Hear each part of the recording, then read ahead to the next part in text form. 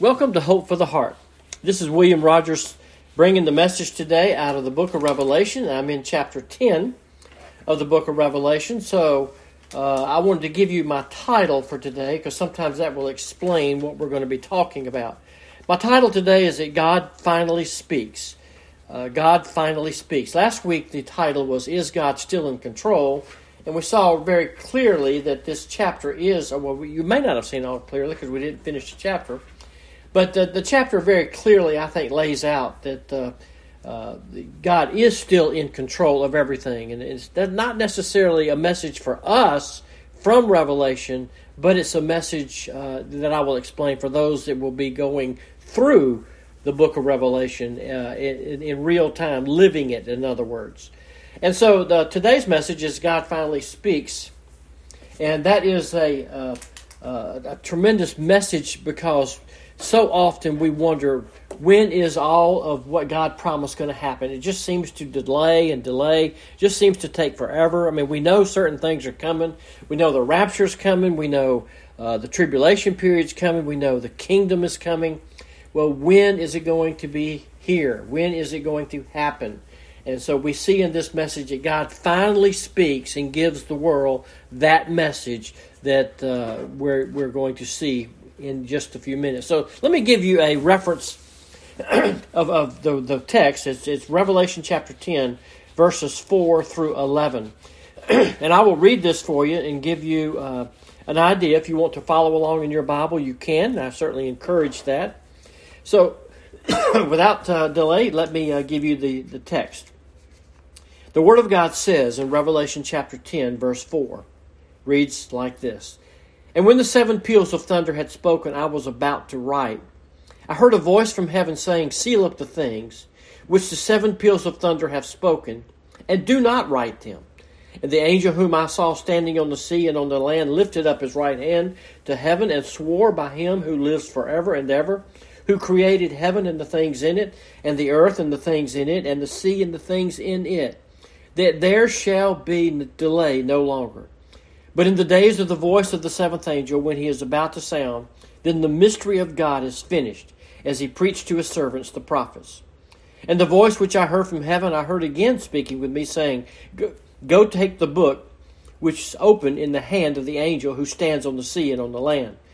And I went to the angel, telling him to give me the little book, and he said to me, Take it and eat it, and it will make your stomach bitter, but in your mouth it will be sweet as honey. I took the little book out of the angel's hand and ate it, and it was in my mouth sweet as honey, and when I had eaten it, my stomach was made bitter. And they said to me, You must prophesy again concerning many peoples, nations, tongues, and kings. Well, at first reading, this might seem like a very difficult passage, or you might feel like you got lost in the wording here, and sometimes that can happen, especially with prophetic verses. But I want to give it to you in an outline form so that maybe it will help you. I always hope that an outline will sometimes help. Last week we used the beginning part of this outline where you gave you number 1 last week, the messenger, and we saw who this angel was. It's not Jesus Christ, even though many people actually say that they think it is Christ. But I do not think it's Christ at all. I think it's probably Michael or Gabriel, who this strong angel is, according to verse 1. I don't think it's the Lord. Then I gave you number 2. There's a movement. There's a standing on the land and the sea. And we said this represents the authority of God's possession. He owns the land and the sea, and he's taking it back. That's what this scroll is about. And we mentioned the little book that was found in verse 3. As part of this movement, because he had in his hand a little book. That's his angel has in his hand a book, and he placed his right foot on the land and the sea. And so this book becomes a topic in both parts of this chapter. One is it's the angel is holding it, and then another part John is being asked to take it from the angel and then eat it, and then he gives a description of what happens after he eats it. So today I want to give you not just number 1, the messenger and the movement, and number 2, but I want to give you number 3, a mandate. And that's found in verse 4. And we'll begin by just explaining these scriptures so that we can understand pretty much what's in there. Hopefully it helps. But number 3, of the outline, we see a mandate. And the mandate is, you will see it very quickly in verse 4. And when he had 7 peals of thunder had spoken, I was about to write. I heard the voice from heaven saying, seal up the things which the 7 peals of thunder have spoken, and do not write them. That's the mandate. Do not write them. Well, you say, well, why is that important? Well, I think it's important because John's whole command based on Revelation 1:19 was to write what you see, write the things which are about to be, and he does. He writes. He's been writing that. He always did this. He said, I was about to write, in verse 4, but he could not write. I heard the voice from heaven saying, seal up the things, and do not write them. John started out to write, and the voice from heaven says, stop it, don't do it. And so you say, well, what is all this about? Well, the original command to write is the Lord who now rescinds it. Whether speaking himself, whether Christ speaks, or whether this who is speaking, we don't know, but he uses this messenger, the strong angel, to say that this is too terrifying or too frightening. The nature of the judgment is too fearful. Don't write it. When in actuality, we don't really know why that is given to us like that. Why did he even mention it? We just don't know. But it's pretty amazing that the stuff that has already been written, like chapter 9, I think is frightening.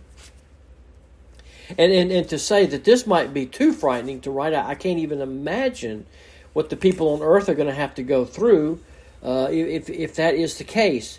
But it reminds us again of Daniel chapter 8, verses 26 and 27, where it says, in the vision of the evenings and the mornings which have been told, but keep the vision secret. Don't tell people. Chapter 12 of Daniel, verse 9 says, go your way, Daniel. These words are concealed. Seal up till the end of time.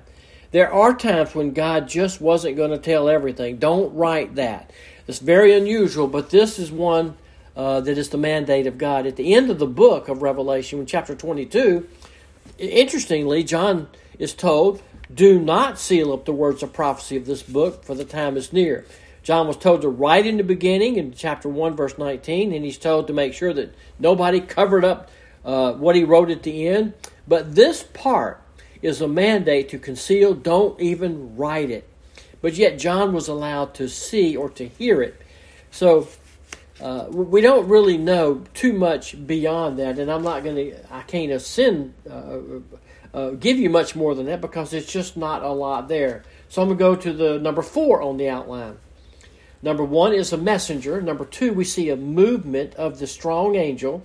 Number 3, we see a mandate from God. Do not write it, which is a command to stop. Don't do it. Then number 4, I want to show you the mystery. Number 4, this is it's a type of announcement.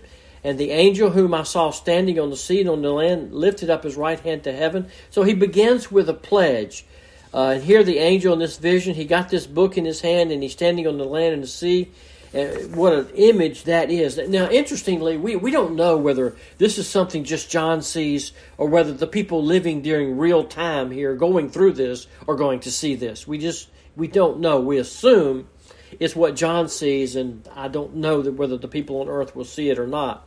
But now this strong angel makes swears by him who lives forever and ever, who created heaven and the things in it, and the earth and the things in it, and the sea and the things in it, there shall be no longer delay. The angel takes a vow, a solemn oath, that what he is about to say is true.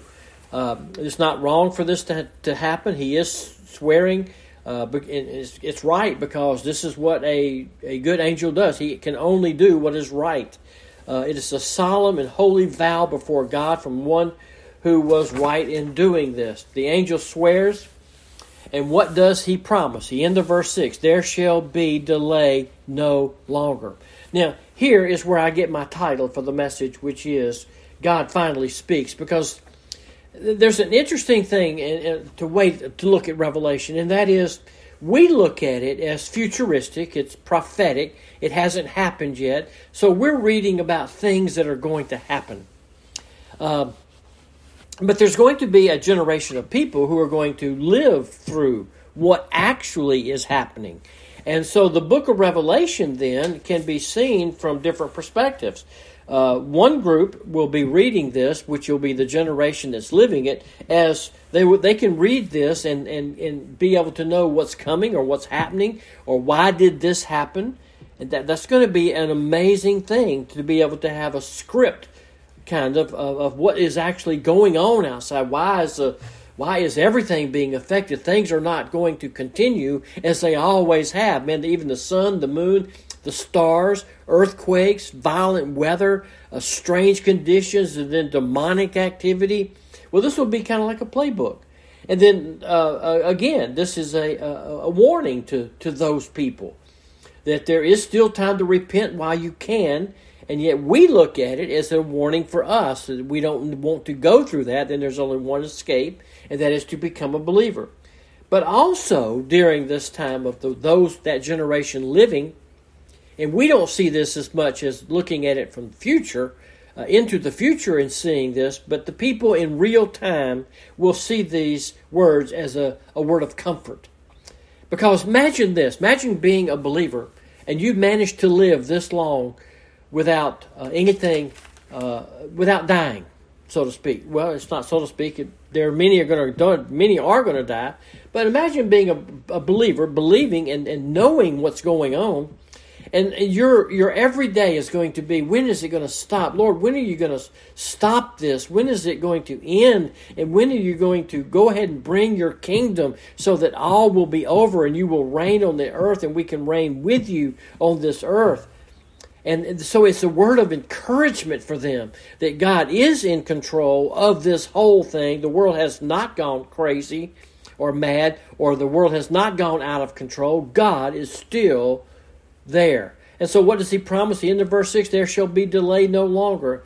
And here we are asking what we said at the very beginning of this message last week. Why does God break the silence? Or why doesn't he break the silence? Why are we so long in waiting for God to do what he's always said he's going to do? And here comes the answer. There will be delay no longer. God is speaking and is telling. Imagine the people on earth reading this. They may not hear what the angel says to John, but they're going to be able to read this section and know that after the demonic activity, this follows. And this as follows, there will be delay no longer. Judgment has come. This is the final act. The last plague of the day of the Lord are at hand, and the kingdom will come. Thy will be done on earth as it is in heaven. And so we're looking at this from our vantage point, seeing how that is probably going to be a tremendous encouragement. This is the end, the last series of judgments. Now, if you're living during that time, I would imagine it's a bit of a refreshment to think, wow, this is almost over. So in the days of the blowing of the seventh trumpet, the finale will come, and when the seventh angel sounds in chapter 11, finally this is when it's going to happen. Verse 15, we read, the kingdom of this world becomes the kingdom of our Lord and his Christ, and he reigns forever and ever. So we're on the brink right here. And so here in verse 7, he says, the mystery of God is finished. And so this mystery, which is number 4 on the outline, is no longer any delay, but it says the mystery of God is finished. Now, mystery means to shut out or to close. It's not like the kind of mysteries we may read today. The mysteries were very real in the Old Testament. The word mystery comes over into the New Testament to speak of things which means God hasn't revealed them. They're referred to as a mystery. The mystery here is the very one we've been talking about. Why, God, why don't you intervene? When will you intervene? When will you act? Now, last week I mentioned this because it is so relevant to look sometimes in an Old Testament verse and you see the revealing of it or the explanation of it in the New Testament. One of those cases would be Habakkuk. Habakkuk chapter 1, where Habakkuk is crying out to the Lord. And here's what he says, Lord, do something. He looks around, he sees justice perverted, he sees wickedness, he sees evil, he sees distortion of justice, criminal activity probably in the government. We don't know how far all of that went. But he basically says, God, do something. And that's the way we feel today, and that's the way they're going to feel during the tribulation period. But the New Testament word for mystery then is connected to the truth that we're so high only on this that we sometimes don't see it. In other words, God knows what the mystery is. God knows when He's going to reveal this. He knows when He's going to give us the truth there. And we know that during the tribulation period, people are going to be able to read the book of Revelation, and they're going to have a lot more understanding than we have. We know this from the book of Daniel and the book of Jeremiah. We're told that the people on earth will be reading this. They're going to read Daniel and compare what's going on. They're going to read this. And so what could be a mystery now won't be a mystery then. And this is saying that the mystery is finished. And so the New Testament reveals many of the mysteries of the mysteries of the kingdom, mysteries of Israel's blindness, or the mystery of the rapture. All of these things are mysteries when we read them in the New Testament, and they become clearer and clearer as we get closer to the time of that revealing of what that mystery actually involves. The mystery of Christ, for example, or the mystery of Christ in you, which is one of the mysteries that the church looks at. The mystery of godliness, we're told about. The mystery of God's will. All kinds of mystery. But here, the mystery of the summing up of all things in Christ. Things in heaven, things in earth. The final consummation. And he says this mystery, although unrevealed, was preached to His servants, the prophets. And that's the thing about the mysteries. God knows what they are. We don't know what they are. The prophets who received these definitely did not know what they had. But yet they were still told to preach this. Prophets wrote about them. The Old Testament prophets wrote about them, spoke about them, gave pronouncements. In fact, when you look at the last 1/3 of the book of Isaiah, say chapter 40 through chapter 66, that is all a mystery to those who were speaking it and writing it, and to the people, because it's speaking of the kingdom who still hasn't come. And the mystery wasn't even revealed in the New Testament. Because that's why at the time of Christ, the nation of Israel had such a distorted view of what the kingdom was. They had no idea what it was. They had taken bits and pieces, but they couldn't understand the kingdom. They were looking for the kingdom, but they were not looking for the true meaning of what was pronounced to them. And so the Old Testament prophets were confused, and so the people reading that were confused. They just did not have it. And so, well, listen to this, Amos chapter 3, verse 7. Surely the Lord does nothing unless He reveals His secret counsel to the servants of the prophets. God won't do things He hasn't revealed. So they saw it. They saw it coming. Daniel saw it. Ezekiel saw it. Isaiah saw it. Zechariah saw it. Joel saw it. They saw these things coming. They saw the kingdom coming, for example. But they couldn't understand it because it was a mystery to them. And so the angel says, now is the time. Delay no longer. God is going to act. In Isaiah 11:9 we read, the earth shall be full of the knowledge of the Lord as the waters cover the sea. Now remember, at the time of the Revelation, the readers of this time will be reading this stuff. The earth will be full of satanic enterprises, demons rushing everywhere, murder, sexual perversion, drug, witchcraft, thefts, dominating the society of the world during the time of the tribulation. Men dropping dead, executed by demons, as we saw, massacring one another. And here comes the promise that God is going to step in and intervene. He is going to bring this whole thing to a screeching halt. The delay is over. That's the message that the people living during this time are going to be able to draw from Revelation chapter 10 that we're reading right now. You see, actually, right now we're living in that delay. When he says the delay will be no longer, well, we haven't come to that yet. So we're still living in the delay time. Judgment is held back. But somewhere beyond out there which beyond tomorrow, a seventh angel is about to blow his trumpet. He's got it in his hand somewhere behind the scenes that we can see. He is waiting to hear the decree of the Lord God Almighty. There is a day, there's an hour, there's a moment, there's an appointed time when the angel will sound and the world will become Christ again. The mystery of God will be over. God will say to Satan, this is your destruction. God will say, I think, to evil, this is it. Evil is over. And God will say to the demons, this is your last freedom. And God will say to unbelievers, non-believers, this is your last hope or chance. And God will say to the believers, there will be no more suffering. It's coming. It's coming. It's coming. It's coming. The delay is no longer anymore.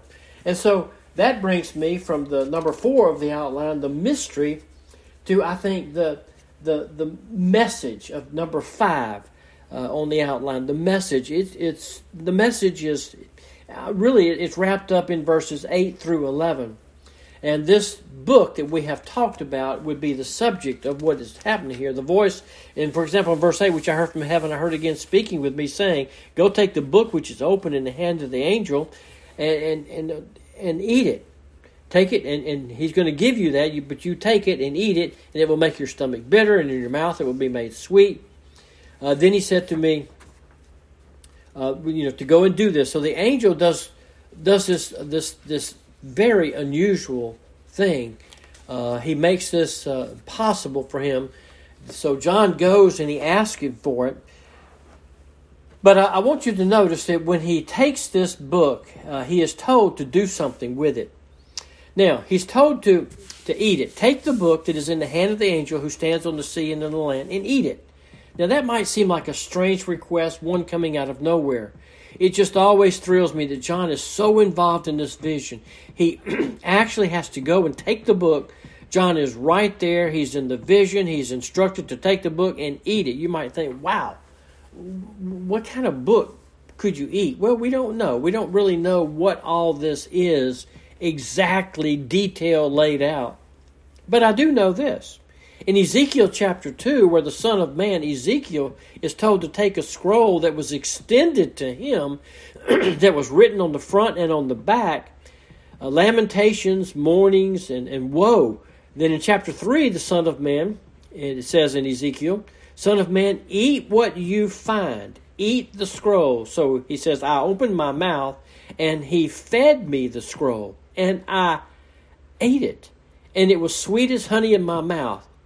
Well, this is almost a parallel text. It's the idea of taking in the Word of God. And that's been displayed several times throughout the Bible, that we are looked at as the Word of God as eating it or desiring to eat and to feast upon the Word of God. You say, well, what's the point of eating it? Well, just to illustrate how sweet it is when someone devours its truth. Why is it so sweet? Because like all believers, John is waiting for the Lord to act. Ezekiel was waiting on God to act. When he heard that God was going to act, he found it sweet. But when Israel rejected, and what was sweet to at first is going to become bitter because it means rejection. It means judgment. So John takes in the word that God is going to act, and is sweet in his taste, but it turns bitter in his stomach. Kind of reminds me of Psalm 119. It says this, how sweet are thy words to my taste, sweeter than honey to my mouth, but it's bitter in the stomach.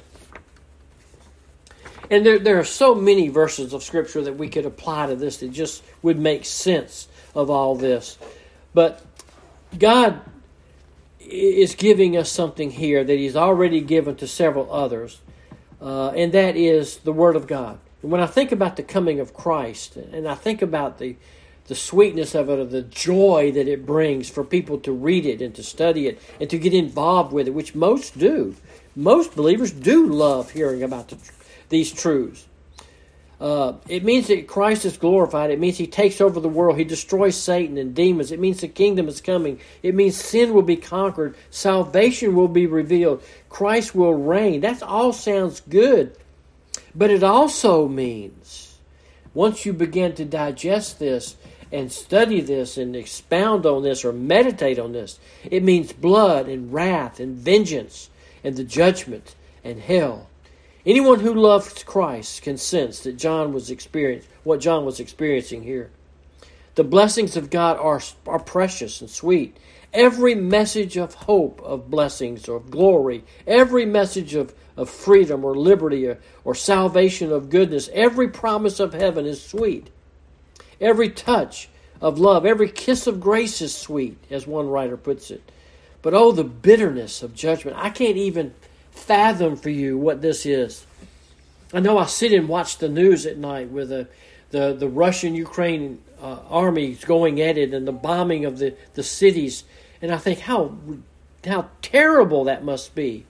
I can sit here in the comfort of my living room at night and with the heater because it's cold up here in St. Louis, and in the warmth of my home. There's no bombs going off outside.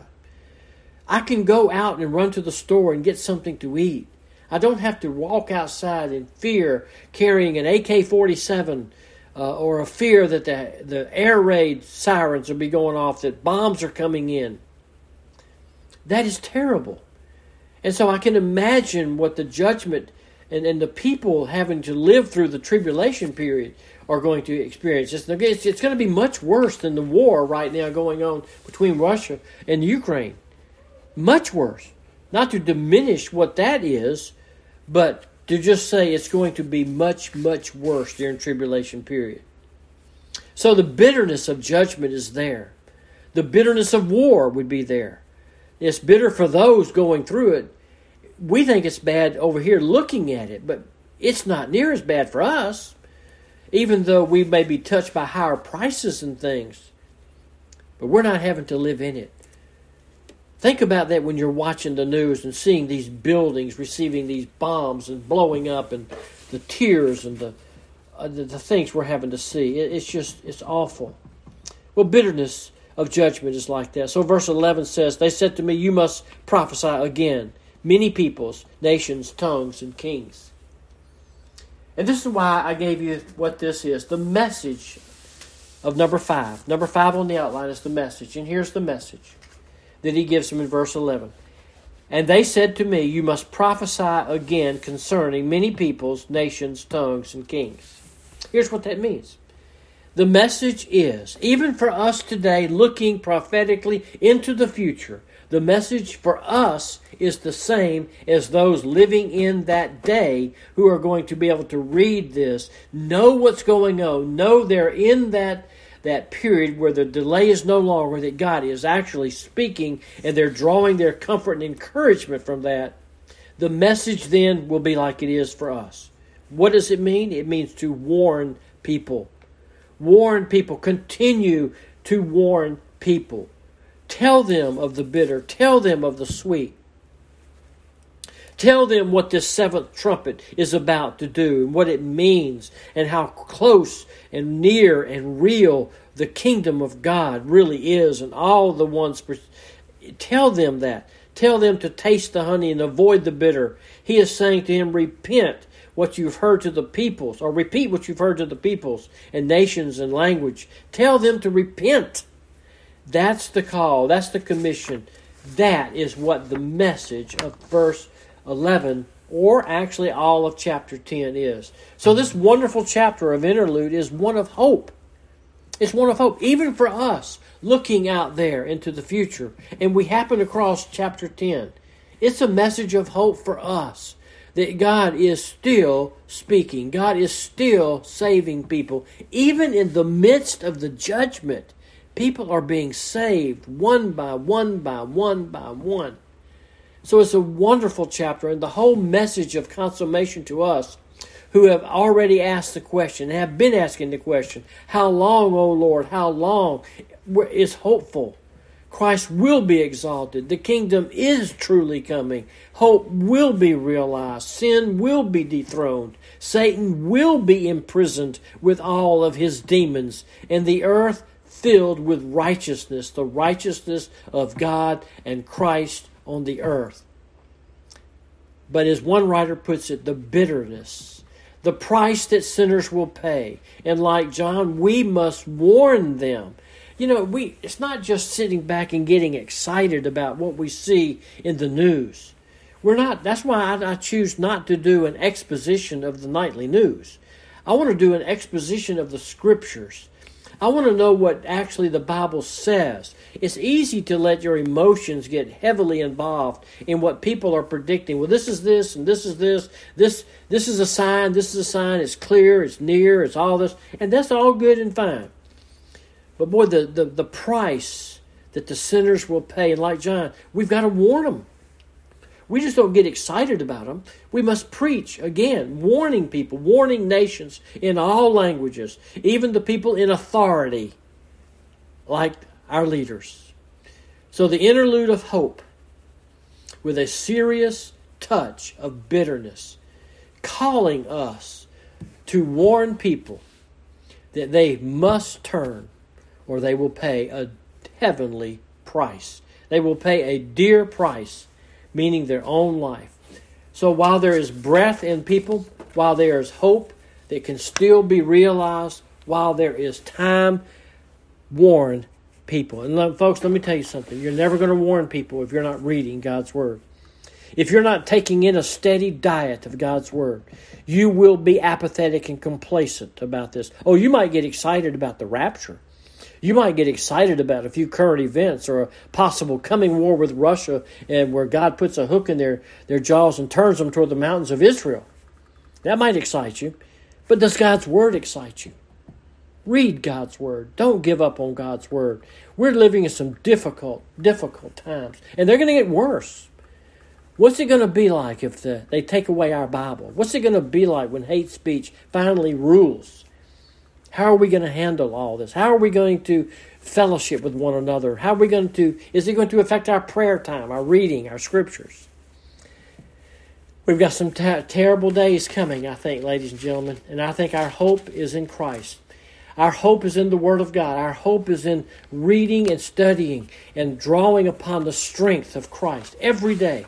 Don't let it take you. I challenge you. So for now, this is William Rogers, thanking you so much for listening today to Hope for the Heart and the message out of the book of Revelation, chapter 10. Next week, well, it's going to be that exciting chapter 11. If you don't know what that is, you can read ahead, but I promise you it will be good. Thank you again for joining us today.